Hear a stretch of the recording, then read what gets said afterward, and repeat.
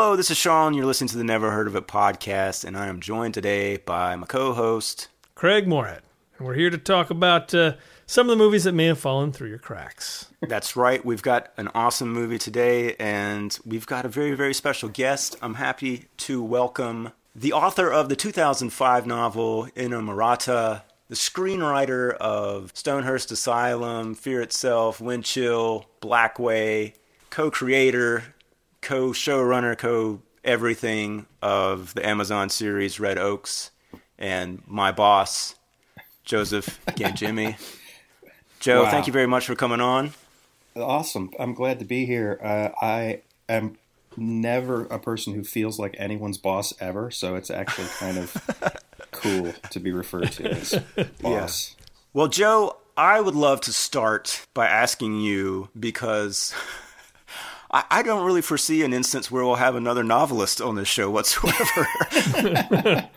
And, you know, I know a little bit about your backstory. We've talked, but I don't know, like, did you begin your writing career planning to do fiction, or how did you kind of get into the idea of being a writer at all? And then, you know, like, I am also obviously curious. I think our audience would be very curious to hear how that transitioned into screenwriting. But first, I don't want to overlook this novel, which I have on my bedstand and dying to read. But I would love to hear about those beginnings. Yeah. Well, you know, I mean, I was one of those freaks of nature who just, you know, figured out really early on that I just locked onto writing is what I wanted to do, fiction writing, you know, from when I was like 10 or 12 or something. I mean, I think I wanted to be a visual artist first because my mother's an artist and I was a graphic designer. And I think when I was doing lots of drawing when I was 10, things like that. And then at a certain point, I got serious enough to go and take art classes, life study classes and stuff, and it gave me a headache, and I hated it so much that I immediately just dropped any interest, and now I'm like a terrible artist. But I switched to reading and kind of caught the reading bug around 10 or 11. I remember my father went back to college. He'd never finished his college degree, and he went back to college and finished his degree when he was 40, and he was getting a computer science degree or something like that, but he took a fantastic literature course and fantastical literature.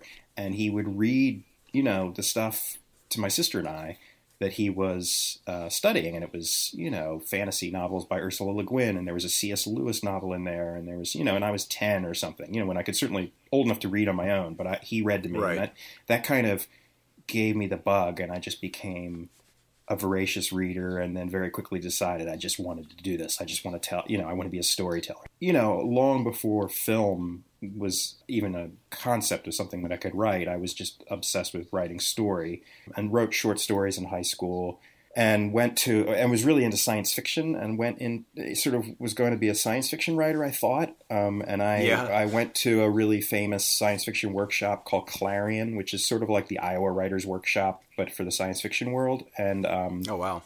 You know, like Ted Chiang, who wrote this movie, who wrote the story that is Arrival that's out right now and doing very well. Like Ted Chiang was the year after me at Clarion, and it was this graduate workshop out at Michigan State, and I took that, and, you know, through my teen years was writing science fiction and even sold a science fiction short story or two when I was a teenager. That's awesome. And then, you know, went off to college and was writing whenever I could, and I wrote a novel in college during my summer break when I was interning at DuPont and was really bored. That was kind of a Stephen King knockoff, and I wrote that, and I was 19. And I eventually sold that years later. That came out under a pen name when I was in my mid-20s. And I have to ask real quick. Yeah. When you were interning at DuPont, were you on Team Foxcatcher? Yeah, actually, that would have made it much more exciting. That's all I know about DuPont, by the way. Yeah, I live not far from Foxcatcher, where all that was going on, going down, because I live outside of Philadelphia. And the other thing too, the little Foxcatcher aside, is at one time I was going to write a screenplay about him long before Foxcatcher. Oh, wow, yeah. And so I would go to the courthouse and try to get transcripts before I was going to write about this guy before he murdered anyone. This was like, holy cow. Okay.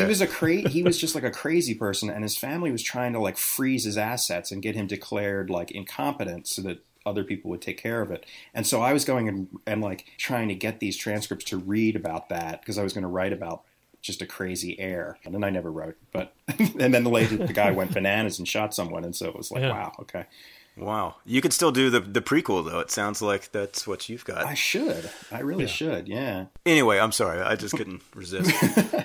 But, so like, so I was all fixated all through college, and I was publishing a little bit, short stories, and I wrote this novel, and that was the intent, was to get out of college and publish a short story collection and then write my first novel and do, like what everyone did that was the sort of dream in 1990. Mm-hmm. Yeah. I got out and started doing just weird odd jobs to support myself. And around that same time, I was friends with a real close friend of mine is a novelist turned screenwriter. And he and I would hang out and kind of workshop each other's stuff and spitball and things like that. And one day he was like, gosh, we both love films and we've always loved movies. We should try writing a script. And we went and got a How to Write a Screenplay book from Barnes and Noble. And we broke down this story and wrote this spec script and sold it, got an option for it. And it was kind of this weird thing. And then that sort of was what was the toe in the water for me with film. And so it was just sort of a natural evolution of love of story. And I think that's still probably my primary focus. I kind of don't approach it.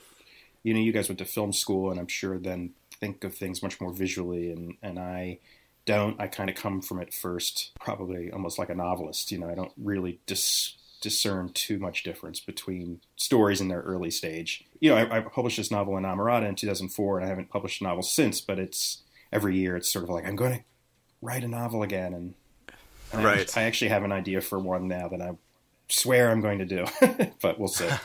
I'm also good, a little crazy busy, running a TV show, which doesn't leave you a lot of time, no doubt, for side projects. But so that's how I got into TV. it, and picked up and discarded agents along the way until I kind of found the ones that really were the right fit for me. Cool. Who I've now been with for a while. Well, hopefully they won't drop you once they hear this. I know, exactly.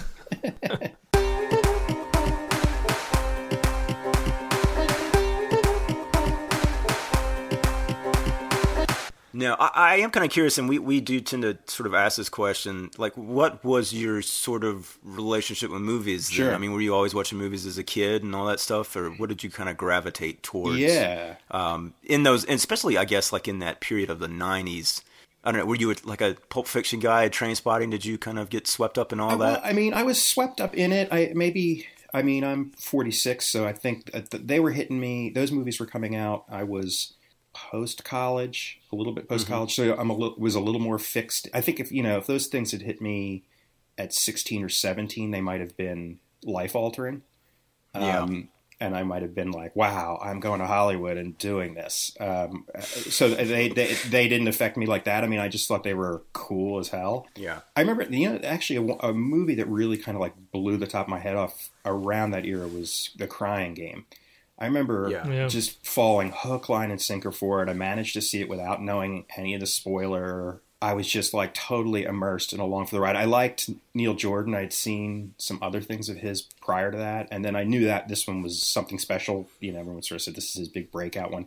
But it was great. And it was a great experience. And it kind of opened my eyes from a narrative standpoint that the strategy of putting your audience so into your protagonist's point of view that they experience the same ethical quandary that in this case he does. And that had never occurred to me that you could do that. And so that was just sort of, that spoiler alert, that great moment where, he suddenly realizes. You don't know by now. Yeah. That moment where it's like, oh my God, this woman that I'm hot for is a he. And I remember just being like, oh my God, I'm hot for her too, but she's a he. How do what do I do now? You're in his shoes. And I thought that was just kind of brilliant. And talk about casting.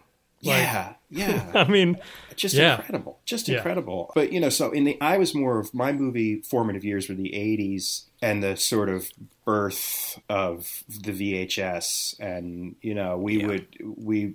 my family didn't have a whole lot of money, and so we didn't own a VCR for the first few years that they were available, but you could rent them from video stores. You could take them home for the weekend. Mm-hmm. And so we would do that. And I can remember, vividly in about 1982, one weekend my parents saying, like, okay, we're going to rent a video recorder, and you went and got this giant piece of equipment and you took it home, and we were each allowed, my sister and myself, my dad, my mom, we each got to pick a movie to bring home, and I brought home Blade Runner. And Nice. and so, that started just my fascination with movies. And then my best friend, who's still my best friend, was kind of a great influence on the music side and movie side he just had a great instinct to kind of search out fringe stuff. And he was really into this book called The Psychotronic Book of Film. You guys know this book? It's amazing. I've heard of it. Yeah, I'm the same. I've never seen it, but I know of it. Yeah, it's incredibly cool. It's like a phone book, and it was just this compendium of descriptions of just fringe and cult and weird movies. And he would just crawl through this, and then we would find these things whenever we could at a video store. And sometimes it would blow up in our face, and it would be something we didn't want to see. I remember vividly going out to see Cannibal Holocaust as a 14-year-old. Oh boy! And, Jesus, and I've still never done that. You don't want to. There's no reason to see that. But I mean, we got up and walked out actually because it was because it was so upsetting, and mostly because it has a lot of killing animals and not killing them like for food or anything. Softly.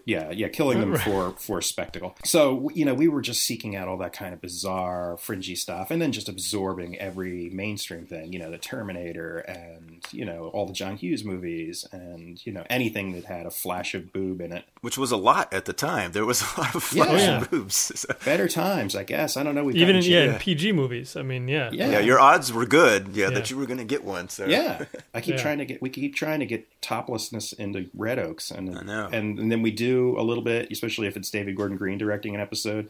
It winds up in there, and then and then we get beat up because we're living in humorless times. So there's a lot of bottomless male. Yeah, we get plenty of that. You're getting your recommended daily allowance of bottomless male. Yeah, just think, like 20 years from now, there will be girls like, it was just like it was the early 2010s, so we were watching everything we could that had like a naked man from the waist down, and there was a lot. So somehow I don't know. Somehow I think women are more sophisticated. I don't think they do that. That will never happen. No. They weren't like me, like going over my friends' houses who had HBO and like staying up till 4 a.m. to watch like Yanks because there was a glimpse of a topless girl in it. I know. So disappointing, really. Yeah. Well, I'm kind of curious, like, did the video store and kind of, I'm guessing, maybe reading sci-fi then transitioned a little bit to reading horror, and I would assume Stephen King popped up at some point on your radar in that era. Oh, yeah. I mean, how could it not? Era. That was the great era of Stephen King, yeah. Through all, from 80 to 1990 is sort of his golden age, and I read everything, And so did that then worked its way into the film side? Was that first thing that you and your friends sold, was that a horror script? Kind of. It was I'm trying to remember what it was. I think it might have been some sort of vampire or something. It was Vampire Surgeons. Actually.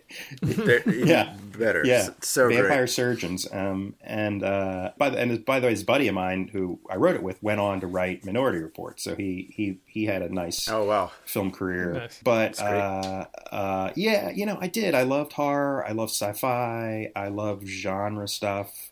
And that was sort of what I was cutting my teeth on. And I worked in a science fiction and fantasy bookstore.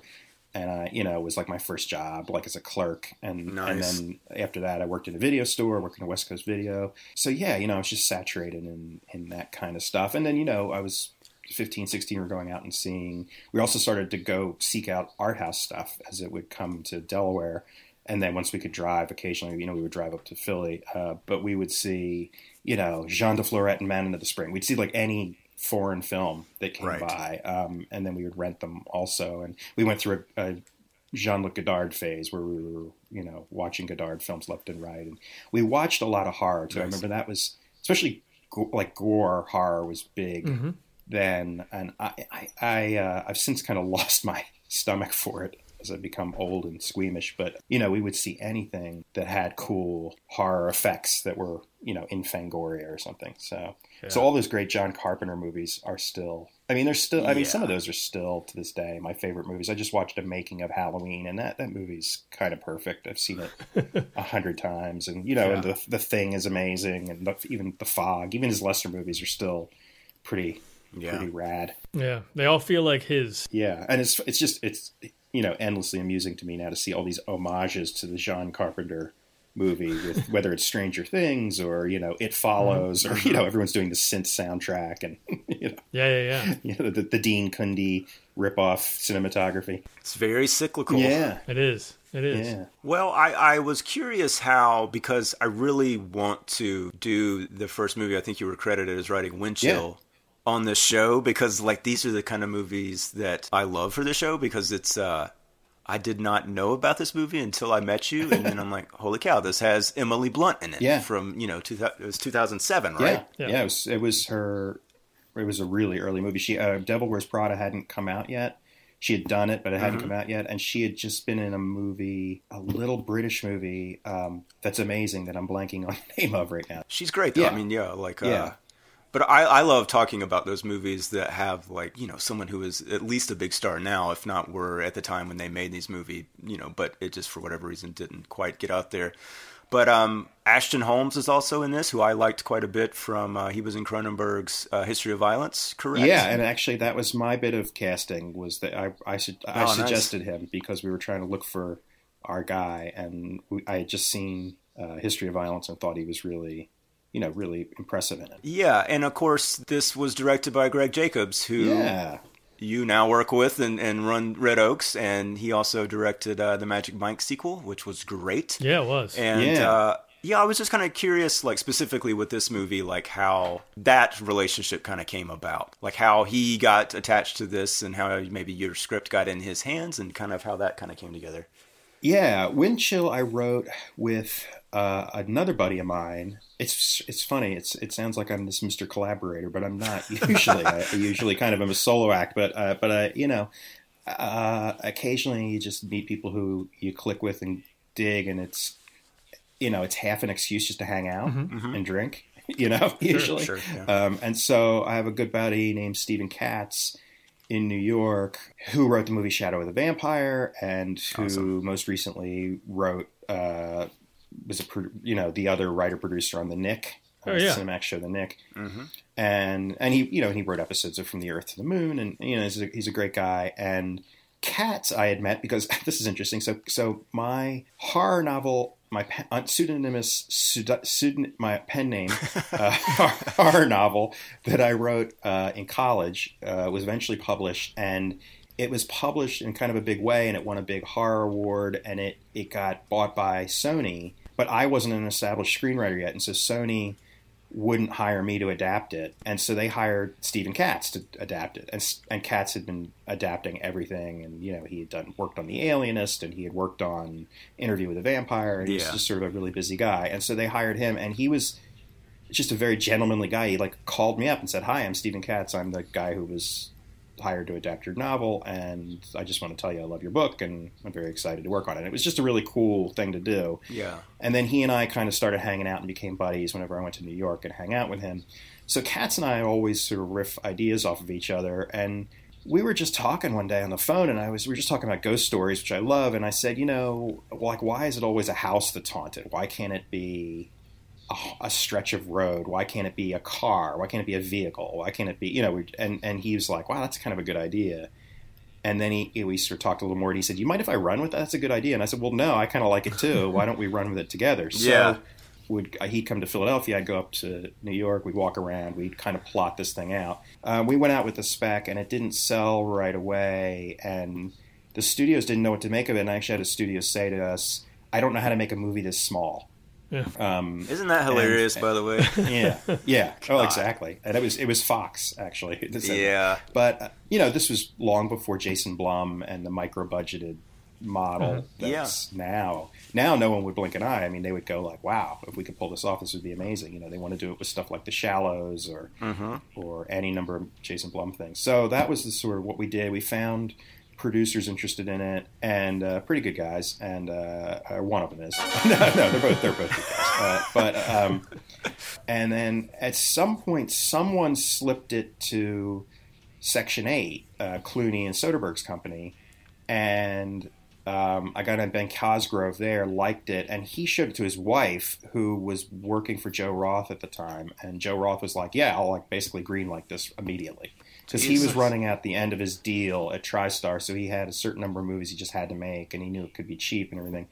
And meanwhile, Section 8 had a long-standing relationship with Greg Jacobs because he has been Soderbergh's producing partner for 20 plus years. Yeah. So Greg read it and really liked it. So he and I met, and we hit it off and spent time on the set together and enjoyed, and just kind of clicked as friends. And then we subsequently adapted someone else's book that was made into this movie, Blackway, and just stayed buddies over the years. And that eventually led to Red Oaks just through that. Let's talk a little bit about Red Oaks. I'm sure most people, if you just watch the show, you probably don't even think twice about it. But yeah, as I understand it, we've heard the stories. This is based on a lot of Greg's life. When did you first hear? I mean, obviously, I'm assuming like either he came to you with this idea, or it's just like he was telling the stories, or how did? I don't quite know the nucleus of how it kind of went from just something he did as a 20-year-old to wait a second, this could be a great show. Like how did that happen? Yeah, it was kind of a weird process. I'm foggy on the details myself now. I mean, I think we'll just make up something. Yeah, right? I think basically, as you do when you're standing around on a cold set, making wind chill. We're up in Vancouver and we're freezing. Yeah. You just kind of talk about your lives and swap stories. And we both were he's a couple of years older than me, but we were both still children of the '80s, and we would just swap funny stories. And then, as we were kind of casting around for something to work on, we sort of said, maybe we could do kind of like a teen sex comedy sort of movie. I think we both had liked Adventureland a lot by Greg Mottola. And that was sort of a little bit of an inspiration, like, maybe we can make a movie like that, or Superbad, like a little thing like that. And then, but not in a way where we were doing anything in a focused, nothing was getting written down or done with it. And then, they had the Nick up and running, and they were looking around for other stuff to do. And they said, hey, this TV thing's interesting. And Soderbergh was like, you should really do something with those ideas. And Greg was like, okay. And Soderbergh was like, but you should like get a buddy to write it with you. and Greg was like, and I think he proposed some other people, some of his, like Soderbergh's buddies, Scott Burns or something. Yeah. And Greg was like, well, no, one of my buddies.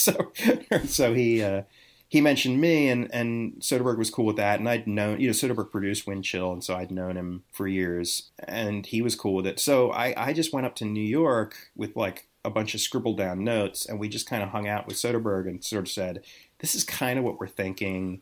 These are some of the characters we think, in an archetype kind of way should be at the club. Soderbergh kind of said, that sounds good. And I remember collectively we came up with the names. Nice. And then, I took the lead of kind of breaking the story and outlining it and seeing if we had a shape for the pilot, and, Gotcha. And then we went off and, just wrote it on spec and, and packaged it with David. And that was kind of a fun 11th hour thing, because David literally came on board at the last minute. Wow. So we went out with it and got it up and running. So so that's kind of how it happened. But I mean, it's not as autobiographical as you would think. I mean, only in the sort of roughest way, because but we both had like a Wheeler in our life. I mean, I literally had a friend named Wheeler. Oh, did you? Okay. But he wasn't like this Wheeler. Like he wasn't the pothead valet. He was just, I just like the name. His name is Wheeler. Mm-hmm. Yeah. And I had always had like a crush on my high school driver's ed partner. Nice. And so I thought like that would be a cool plot line. You just sort of borrow incidents from your life and then you completely embellish them and change them and do all that. But we didn't have a Getty in either of our lives. Thank God, right? I think Greg did have a girlfriend at one time who was an aerobics instructor, and Sky is sort of completely made up. But Travis this season is sort of loosely inspired by a friend of mine named Travis, who is a bitter, cynical film cineast. Nice. And does he know this, your friend? No. Okay, good. He's a Facebook friend too. I haven't seen him in the flesh in 25 years, but okay. I should tell him. Yeah, before the cease and desist letter shows up. No. Yeah, I think he probably think it was cool that John Hodgman was playing him. Yeah.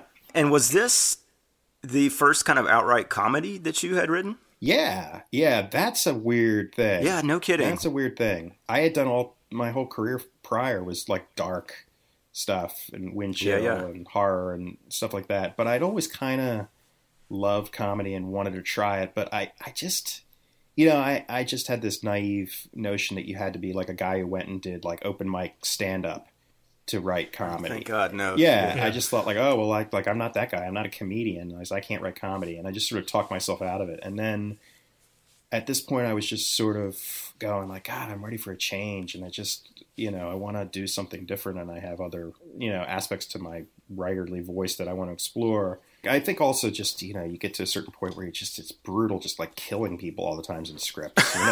It's just like coming up with new ways to kill someone. It's just it's like every 10 kind of pages. not how you, it's not really how you want to spend your day. And, I had kind of a low moment before things turned around the last couple of years where I was starting to sell TV stuff, where like the assignments that would come my way would be like, oh, it's a reboot of Halloween and it's going to be set in a prison and you have to kill people every 10 pages. And I'd like write these treatments for the horror people over at Dimension Films. And, and I was just like, oh God, like I'm 40 years old. This isn't how I should be spending my time. So You're like, I'm just writing a manual for serial killers to use one day. Like, this is what this is. Yeah. Well, like a good buddy of mine produces those Final Destination movies. And so he was always like, he sends me those scripts like right before he makes them. And he's like, oh, here, we got this great sequence where like a girl's getting LASIK eye surgery. And like, you just go like, oh, what are you doing? Like, just stop. Yeah. I don't know. The world's gotten to be a dark place. That Walking Dead thing that they did recently, where they came back from the new season and just had that horrifying extended sequence where the bad guy walked around with a baseball bat and then beat two people to death. And I don't watch that show, but it was in the Zeitgeist and I looked into it and I was just like, oh man, I think maybe ISIS is right about us. Like we've just gone beyond the pale. If this is how this is entertainment. Indeed. They can't all be sweet, life-affirming movies like Heaven Help Us from 1985. That's a really good segue. That's a great segue. Yeah. I aim to please.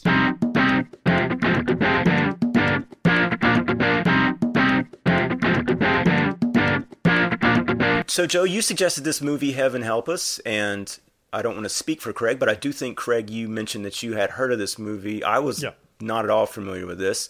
But it is a movie from 1985. The synopsis from IMDb, real quick, basically the log line is: a new transfer student to St. Basil's Boy Prep School tries to fit in while romantically pursuing a troubled young girl. It takes place in Brooklyn in 1965. It was directed by Michael Dinner, written by Charles Purpura. I'm not sure how to pronounce that, obviously. This cast, we've got some 80s heavyweights here. We got Donald Sutherland, of course, John Hurd, Andrew McCarthy, Mary Stuart Masterson, Kevin Dillon, the lovely Kevin Dillon, Wallace Shawn. Who else stood out here? Dana Barron, who I recognized from National Lampoon's Vacation. I have to throw out Stephen Jeffries because he's the reason I know about this. From Fright Night. Exactly. He is absolutely a standout in the 80s for me. But also, I was very surprised to see Yeardley Smith, the voice of Lisa Simpson. Patrick Dempsey, I can't leave him out. He had a very small role. It's a great cast. Yeah, it really is. It's a stacked cast for sure. I'm assuming, Joe, you probably watched this on VHS or at some point kind of close around to when it came out, I'm guessing? I saw this in the theater. No kidding. Nice. Yeah, I saw this in the theater and I just always really loved it. I just thought it was really a cool... this came out in 85, so it's the same year as 16 Candles. Yeah. Mm-hmm. Is that right? 16 Candles or 16 Candles 84? 84, yeah. 84. So this is right after. This is Breakfast Club year. Sure. And, obviously they were hoping to kind of draft in on that kind of coattails of those teen movies, but this is not in any way like any of those movies. I mean, it's closer to Diner. I mean, I don't think it's on the level of Diner, but it's in the spirit of Diner or Biloxi Blues or any of those kind of coming of age. Breaking Away. It's a little bit like Breaking Away. Sure. Apparently Charles Purpura was a beloved screenwriting prophet Tish until his death. Oh, no kidding. Yeah, I was looking him up a little bit and found a lot of online memorials to him. Well, I did love that on his IMDb, he's only got 3 credits, Yeah. but the one after, well, it was the same year as Heaven Help Us, was he did an episode of the CBS School Break special that was called The Day the Senior Class Got Married, which just based on that title, I'm like, what in the world could that be about? That sounds amazing.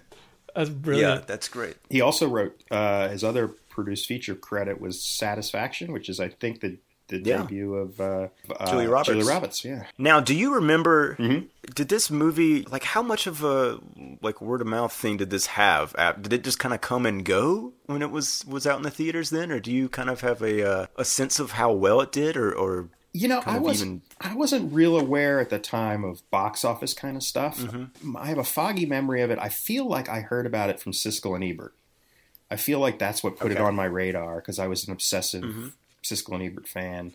And I seem to remember them speaking about it and kind of fondly and liking it and talking about how it was sort of a little gem. And I think that's what sent me to the theater to see it. But it was certainly nothing that was in the zeitgeist or that was particularly. I mean, I can't even imagine if there were commercials. I mean, there might have been, but yeah. It was flying pretty under the radar, and I think it quickly disappeared. And for a long time, it's been out of print. You know, it's a movie I've talked about for years and given copies to people for years, and a lot of times I've had trouble getting my hands on copies. I mean, now in the age of the internet, you can get anything whenever. But, Yeah, I would say I watched it on YouTube, so yeah, exactly. it's there. Yeah. Craig, what did you think of this movie? And what was your knowledge of it going into it? Again, not much. I knew it. Maybe, again, this is another one that I kind of know from the poster. I was going to say, it sounds like one. It's one that I kind of just remember for looking so pasted together. I don't know why that made it stick in my mind, but like I've definitely seen this video box many times. Yeah, so I mean that's all I really knew about it, and then going into it, yeah, I was a little worried that I had not heard more about it. I kind of figured this is going to be I don't know. I don't know what kind of sloppy seconds this is going to be. If this is something that has not, I don't know. No one seems to be talking about it, but yeah, I have to say for something that is as good as this movie is, I'm surprised it's not more readily available. I don't know. Especially with Kevin Dillon becoming a big deal. Well, exactly. It's basically an Entourage prequel, right? So yeah. It just seems like It HBO kind of would come is, out with it, but it really it's packed with everybody. Like there's somebody for everybody in this movie. So yeah, I mean, I'm still puzzling over the fact that Wallace Shawn is on the poster and not Donald Sutherland for some reason. Really? Okay. Well, maybe yeah. because this is the era of My Dinner with Andre, so maybe they figured he was somehow more of a draw. He's going to pack him in. Yeah. And this was Donald Sutherland after his 70s, the heyday, all his 70s heyday, and then he kind of went into the wilderness for a while before returning as, I guess, recently, kind of in the Hunger Games stuff. Yeah, no, that's true. Yeah. That is true. I do love his hair in this movie, though, I have to say. Sutherland's got the excellent hair, doesn't he? Yeah. Oh, yeah. It's like a bit of a perm. Yeah, it is. It's great. And he has a very interesting choice of the way he plays that character. I always kind of get a kick out of what he's doing there. Wallace Shawn, though, his scene is probably the broadest scene in the thing, but at the same time, it is like it never fails to make me laugh. Oh, yeah. It is expertly played. Yeah. I've always heard about him. I've always heard that he doesn't think that he is funny, and doesn't really know what makes things funny. I remember reading an interview with him where he's just like, I don't really get funny things. I just try and play them as best I can. I was like, man, yeah, like he really nailed that scene. Yeah, it's a scene stealing moment, and it also kind of sums up a lot of my feelings about being raised Catholic.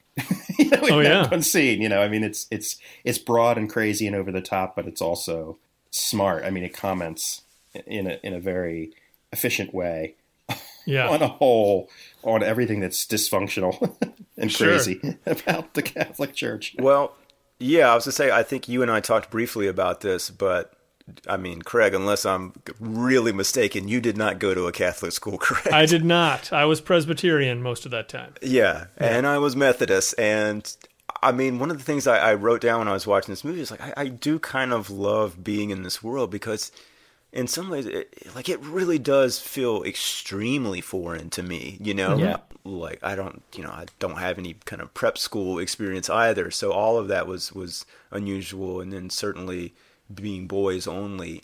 But one of the things I thought was most interesting about this movie was the tone, because it's not every day that something is this funny as it genuinely is in a lot of moments, but also really, really brutal. Mm-hmm. I mean, Brother Constance, played by where is he? Jay Patterson. Yeah.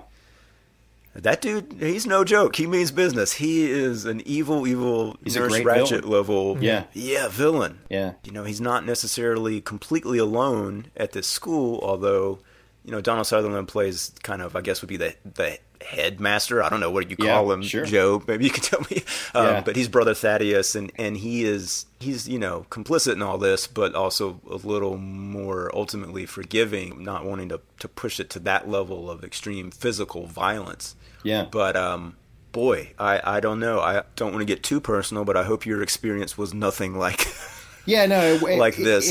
It's not. It wasn't. I mean, this is so. Yeah. So I was an altar boy. I mean, I can tell you, that. But I had this weird sort of bifurcated Catholic upbringing where I was most of the time, most Sundays, I was going to sort of a super, groovy guitar playing, normal, modern 70s Catholic church. Mm-hmm. But then once a month or so, and then eventually as I got older, I kind of fell under the wing of my grandfather, who would take me to this church downtown that was basically was the group that Mel Gibson is sort of part of or was raised in, which is kind of like a traditionalist...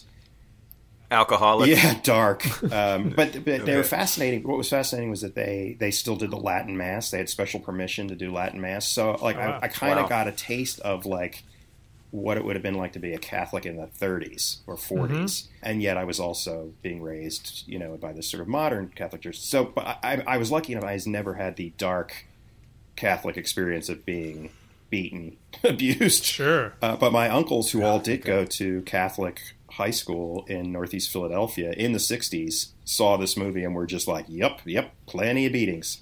Plenty of plenty of mean nuns and who would beat you, and and you go like, wow, that's crazy. Yeah. Who took the screws? On your knees, all of you. And you will remain on your knees until the Joker comes forward. Sorry, man. I tried to warn you. You, Mr. Dunn, stand up, please. Perhaps you would care to share your comments to Mr. Caesar with the rest of the class.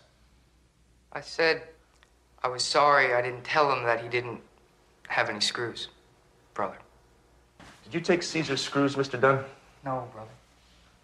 Mr. Dunn, there's something you should know about me. I'm not a man who enjoys violence. In fact, I find I get much better results when I use patience. And this, Mr. Dunn, is patience. Mr. Dunn, who took the screws? I don't know, brother. Brother, maybe I should come back some other time? Oh, no. Please stay. I'm about to show you how patience triumphs over impudence. What I liked about the movie is that it would have been very easy to make sort of a Catholic bashing movie. Mm-hmm. Yeah. And I think it smartly didn't go down that path.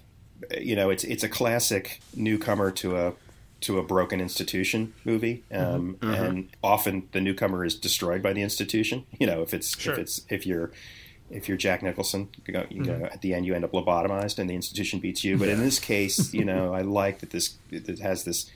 It sort of puts a worldview where this institution can change and kind of purge itself of one of its bad members. And I thought that was kind of cool. I like that. But I agree with you, Sean.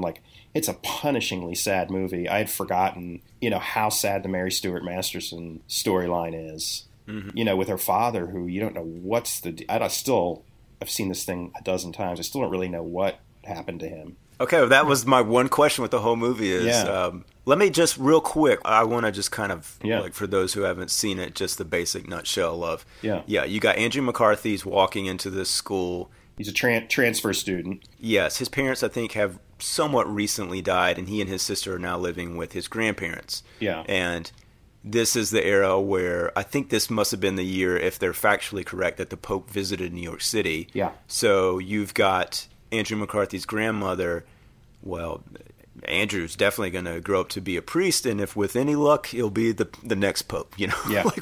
she's one of those, like, which is just that again, like, blows my mind to even think about, like, other, like, kids growing up to even think about being priest or a pope. Like, it's so crazy to me. But so he walks in, and basically the main clique of the school involves Kevin Dillon's character Rooney, who's kind of like the airhead bully, but not like, that's not quite fair. But he's the guy that's always pushing the teacher's buttons. He doesn't do his homework. You know, he doesn't take any of it seriously. He's certainly not going to become a priest, probably. And then there's Caesar, who's the husky kid. There's always a husky kid. Always a husky bit kid. of a nerd. Love that character. He's great. And so he's sort of the one that, by default, Andrew McCarthy has to kind of spend time with that first day of school, because nobody else, like, you know, everybody else is in their clique. Right. And then, you know, Patrick Dempsey's kind of in the group there on the side, but he doesn't have a whole lot going on. And then, yes, it's Stephen Jeffries, right? Played Williams. Yeah. By far my favorite character of the whole movie, I think. He is a chronic masturbator. Yeah. I guess you guys probably know better than I did, but I was looking through his filmography and quickly realized that, he's an adult film star now. Oh, I did not know that. Yeah. Various pseudonyms. So I'll let you go look that up, Craig, and spend a couple hours. What? Wow, no, I had no clue. I know, it's nuts. And so there is what do you call it? Like a soda shop, basically. Yeah. That's next to the school, or very, like, on the same block as the school, that all the guys go there. And Danny, Mary Stuart Masterton's character, is sort of running the shop because, her father is a bit out of the equation. You get a little bit of the love angle between her and Andrew McCarthy's character. But then, towards the end of the second act, they show up at the soda shop. The cops are there, and her father is being let out. I don't think he was in handcuffs, or was he? I seem to think he was, but I don't think we actually saw him. I assumed he was for some reason, but I didn't see, like, they weren't in the frame, so I don't remember that. Do you have any idea what happened, like why he's being taken away? And she's basically is saying that they're going to turn over the assets of the shop to Danny's mother. I thought it was he was incapacitated in some way through the whole movie, and that it was being shut down because of his daughter, because of the fact that his daughter was a high school, wasn't in school, right? And it was more of a child endangerment kind of situation, and I thought that was the impression I was getting, was that they were just sort of, the authorities were kind of swooping in to fix this sad, dysfunctional family situation. Not that anything criminal was going on. That was how I always kind of. Well, I didn't. Yeah, I wasn't sure. I was like, okay, is he being taken to like like the loony bin, or like know, some sort of treatment center? I mean, it definitely, what matters most is the implication that the guys at the school kind of influenced this. Right. I think, anyway. Right. And that's also kind of the end of her character arc, isn't it? Yeah, I mean, and that's pretty. It was kind of gutsy, interesting. Yeah, totally. To just sort of end on such a dark, heavy note. And that's partly why I love this movie, is that it does that, in the midst of this comedic coming of age movie. Well, and I was going to say, almost because of that, by the end of this movie, I was kind of looking at this as if it's actually like Kevin Dillon's story in a lot of ways, because he dominates so much screen time, and then he gets the credit voiceover. He gets to tell what happened to everybody, and it's great. Like, I mean, like, it's so not needed, but he just, like, first of all, like, he says the very offensive word that rhymes with maggot like a dozen times in the first 5 minutes, and like, I know.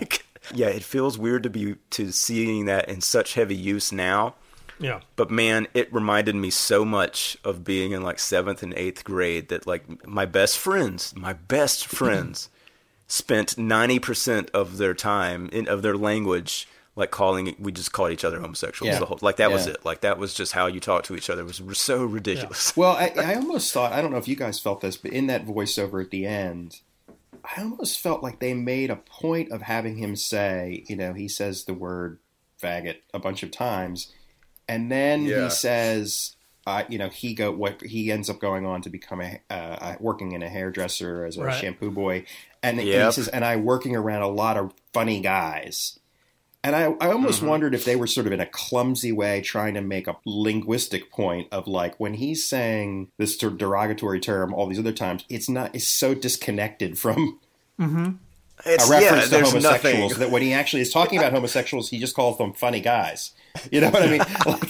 Like he didn't even know what the word meant in a way. Yeah, and Right. and Yeah. that was very. I mean, I don't want to be apologist for our insensitivity in the 80s when we were using that word, but I had the same experience, Sean, is that word was kind of bandied around a lot, but it was really disconnected from any actual thought of homosexuality. Oh, It was yeah. just sort of, which doesn't excuse it, but it's sort of interesting the way language gets manipulated. And It's not a change I think any of us will really miss. No. Although I will say it was like nostalgically, funny to me to hear him like repeatedly. But even like beyond that, like saying like, "Oh, I bet you're going to go to Queens College, aren't you?" And and like when one of the priests is giving a sermon and says the word fruitfully, he's like, "Hey, hear that? He's talking about you, fruitfully, get it?" And it's just like, it's such like basic level, just nonsense. Yeah. of, And he's like, the only insult. one who's really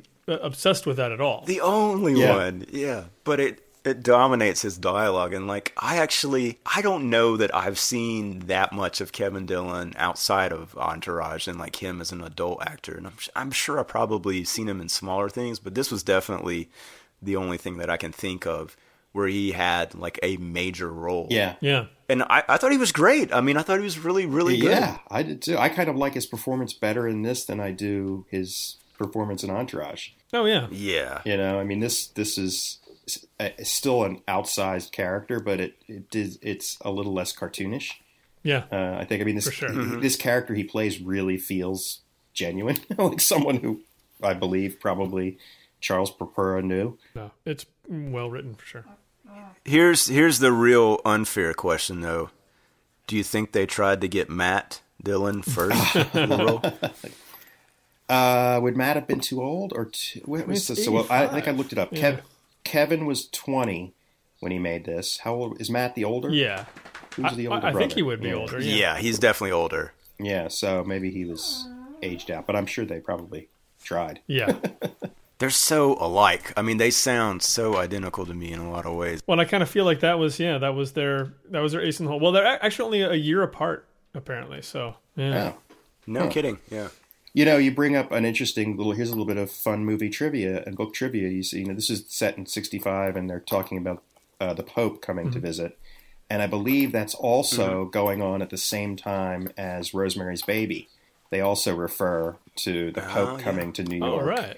And it's sort of going on in the background of the story. So it's nice to think that this was happening. Heaven and Help Us was happening in Brooklyn, and up on the Upper West Side, Mia Farrow was being impregnated by the devil. We could cut these two together probably. There's a all lot of connected. You probably there's could. a lot of Catholicism happening, and there's a lot of I look forward to your supercut, Craig. no problem. Sweet. It's on the way. What kind of stands out to you comedically in this thing? Because I think there's like a good handful of scenes. We already talked about the Wallace Shawn one, but that literally is the only scene that he's in, and that's a great one. Like it's the dance with the girls' school and the boys' school coming together. Yeah. And again, loved Williams so much. I mean, when he's doing, all I know to call it is when he's being an altar boy and helping the priest give communion. That like he's about to pass. Like I think he does kind of fall down with just Because like, he's walking you along passed and that. like he's looking at those girls as they're putting their tongues out for the host, great. and it's just too much for him, and it blows his circuits because he's so sexed right. up. And then that was pretty at good. the dance. Yeah, during that Wallace Shawn speech where he's telling them that they will be filthy beasts if they give in to the lust inside them. Like the first time they make mention of the girls from St. Mary's or where they're like, he like jumps out of his chair almost like he's like a dog like in heat that has to be like on a lead. Like it killed me. I was laughing so hard. At that. That was great. Yeah, I really liked the scene in the pool where they're all standing at attention and that brother is giving that bizarre speech about how the communists are coming to kill Catholics. I thought that was really funny. Great. And then just the great lowbrow punchline of them all jumping in and they're all naked. And there's just lots of dudes' asses, which is always good for a laugh. I know. Yeah. And particularly how I would, Caesar kind of creeps up to the water, like, and gingerly gets into the water, which is always funny. Well, he's like blowing his nose during the whole speech that the coach is giving. Yeah, I thought that was... He's like buck naked, but he's got a handkerchief. Yeah. Yeah, I was wondering where that came from. You don't want to know. Yeah. Yeah, both of those are great. I have to say, though, the thing that really caught my eye in this is when they go out, they Kevin Dillon tries to set up an evening where he and Caesar can make out with some ladies, which is totally foiled by a bridge and a boat. And also, Larry Bud Melman there's the bridge tender. And I was like, I don't think I've ever seen him in an actual movie before. And like, this was just so, I don't know. It was just so matter of fact. Like, well, there he is. Like, this is not a funny cameo. This is just because, like, wow, he's got a great face. We'll put him in there. And I'm glad you mentioned that because, like, that, I mean, this was also the era of Letterman was hugely influential in my life. And, you know, and when we finally did get our first VCR, probably around 83, I mean, like, literally, I'd set the VCR every night to record Letterman, and then I'd watch it after school the next day. And this was the era of Larry Bud Melman. And it was like, you know, seeing him pop up in this movie just made me love the movie all the more, you know. Oh, absolutely. Yeah. Well, I think, I mean, that whole sequence I thought was just great from start to finish because, I mean, it packs so much in, right? So you get the girl that you think, like, okay, Kevin Dillon, like, there's just enough hope that he might actually get laid there. Yeah. And then, nope, like, the girl from National Lampoon's Vacation just barfs all over his shoulder. Perfectly timed barf, I thought. I thought that was really effective. Yeah. And it's not the last time she barfs, which that was also good.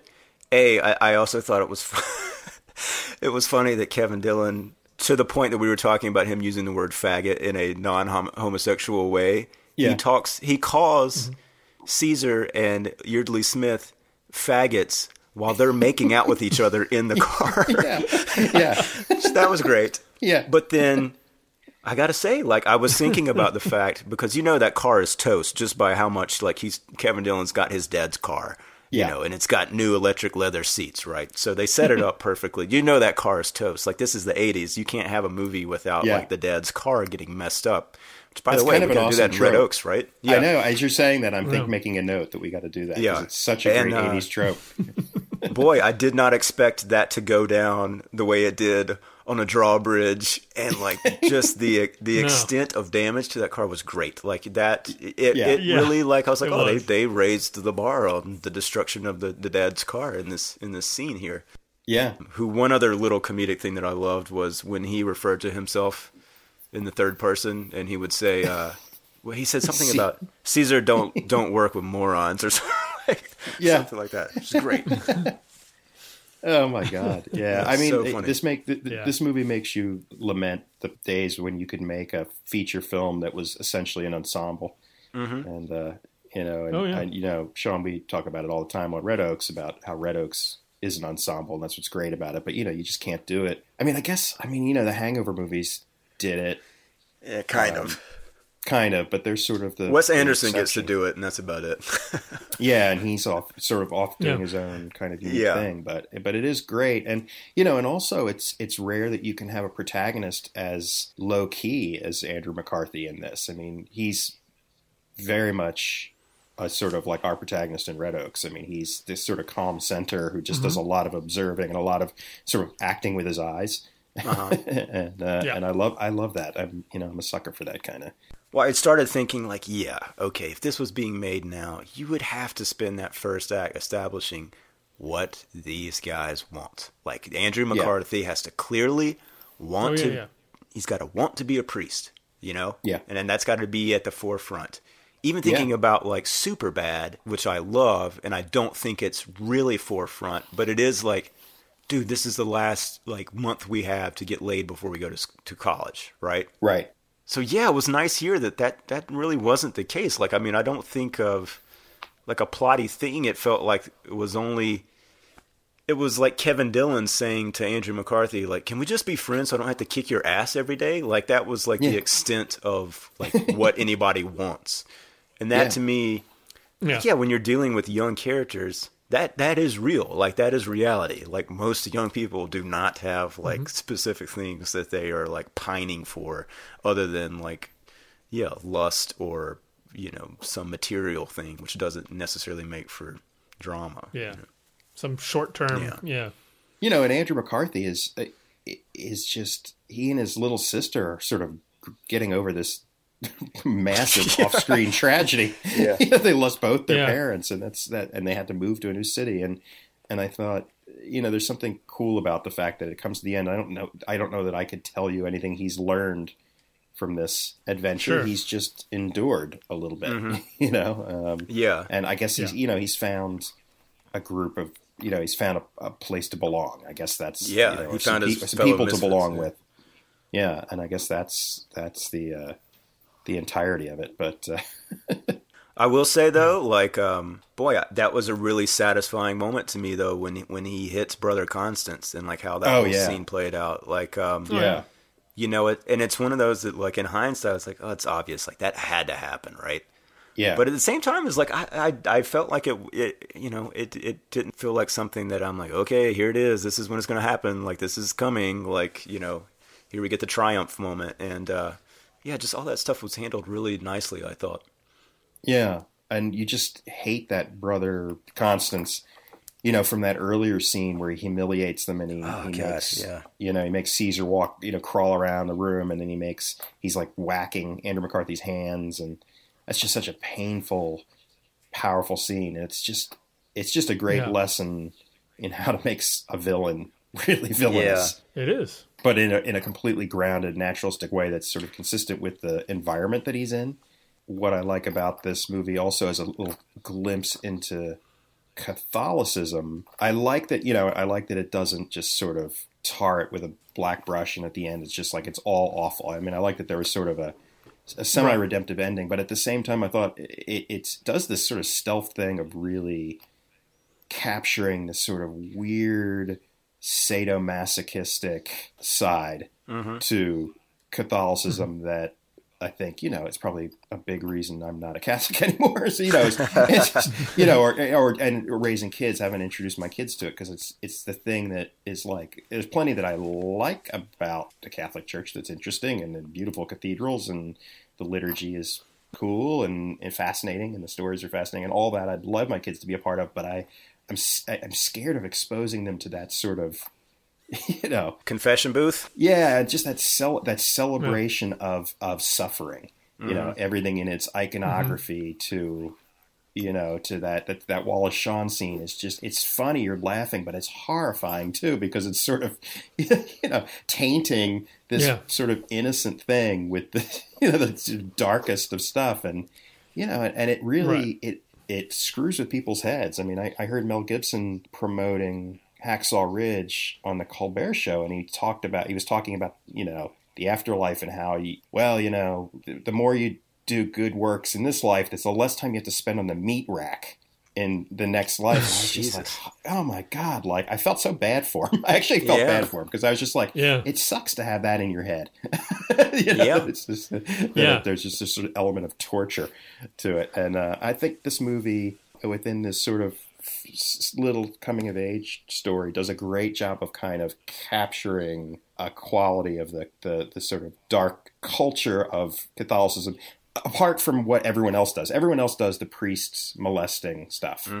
And rightly so. There's a lot of drama to be found there, but that's what everyone focuses on. And I thought this movie does a good job of focusing on another aspect that I think it does a good job of criticizing, but also, fairly not exaggerating or being too dismissive of it either. Because I think, at the end, these kids, it's also it's a little bit of a nostalgic, like, wow, it looks like it would be pretty fun to go to that soda shop. Right. And hang out with your buds. Oh man, And I actually wouldn't mind wearing a skinny black tie every day to school. Like, dude, they look like FBI agents. It's awesome. They look kind of cool. And those cars are pretty awesome. And like, and man, John Hurt seemed like kind of an awesome teacher. Yeah, seemed a cool dude. You know, Yeah. so I thought it did a nice, fair and balanced portrayal. Well, one interesting little tidbit that I'll share, and then we can wrap this up. But speaking of John Hurt, who, we haven't talked a ton about, but he's sort of the newest member of the faculty, and he definitely has a conscience, if you will, about beating the crap out of kids. But apparently on the Wikipedia page, it says that he claimed that he didn't work for about 2 or 3 years after this movie because on set he was talking with one of the actors and said something about how weird it was that they had a Jew directing a movie about a Catholic boys' school, and the director happened to be sitting behind them. It's crazy. I mean, when you read the quote, he's like...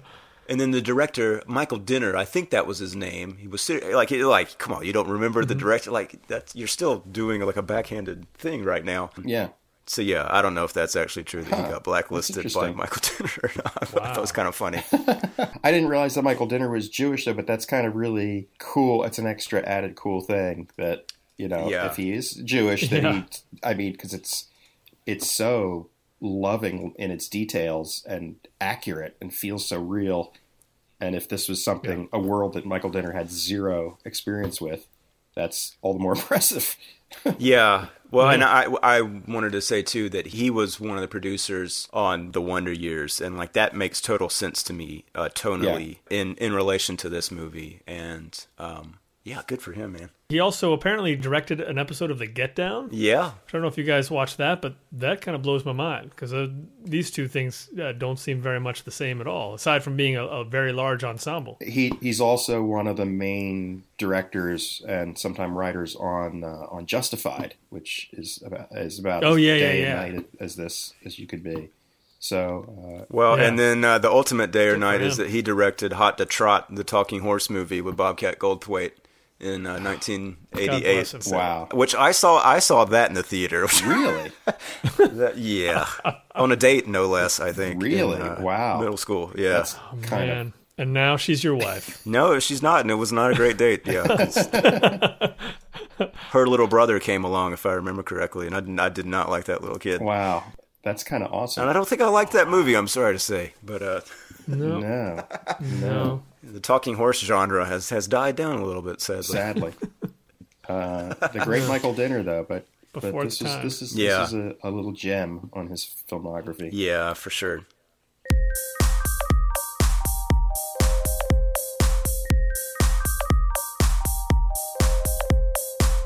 Well, thank you so much for suggesting it and for coming on the show, Joe. I really appreciate it. It's been fun to talk about this. With you guys, and right on. It's fun to come over on this side as a fan of the podcast, and then to come across to penetrate the membrane and actually be part of it. One is a little trip. It's a little trippy, but in a good way.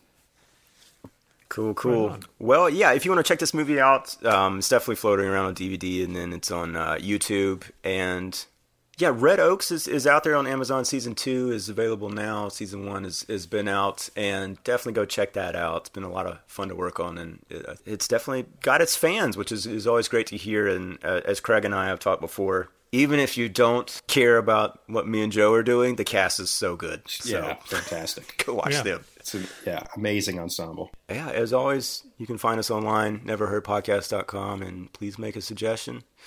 And we'll be back next week with some more stuff. All right. That's all I got. It's good enough.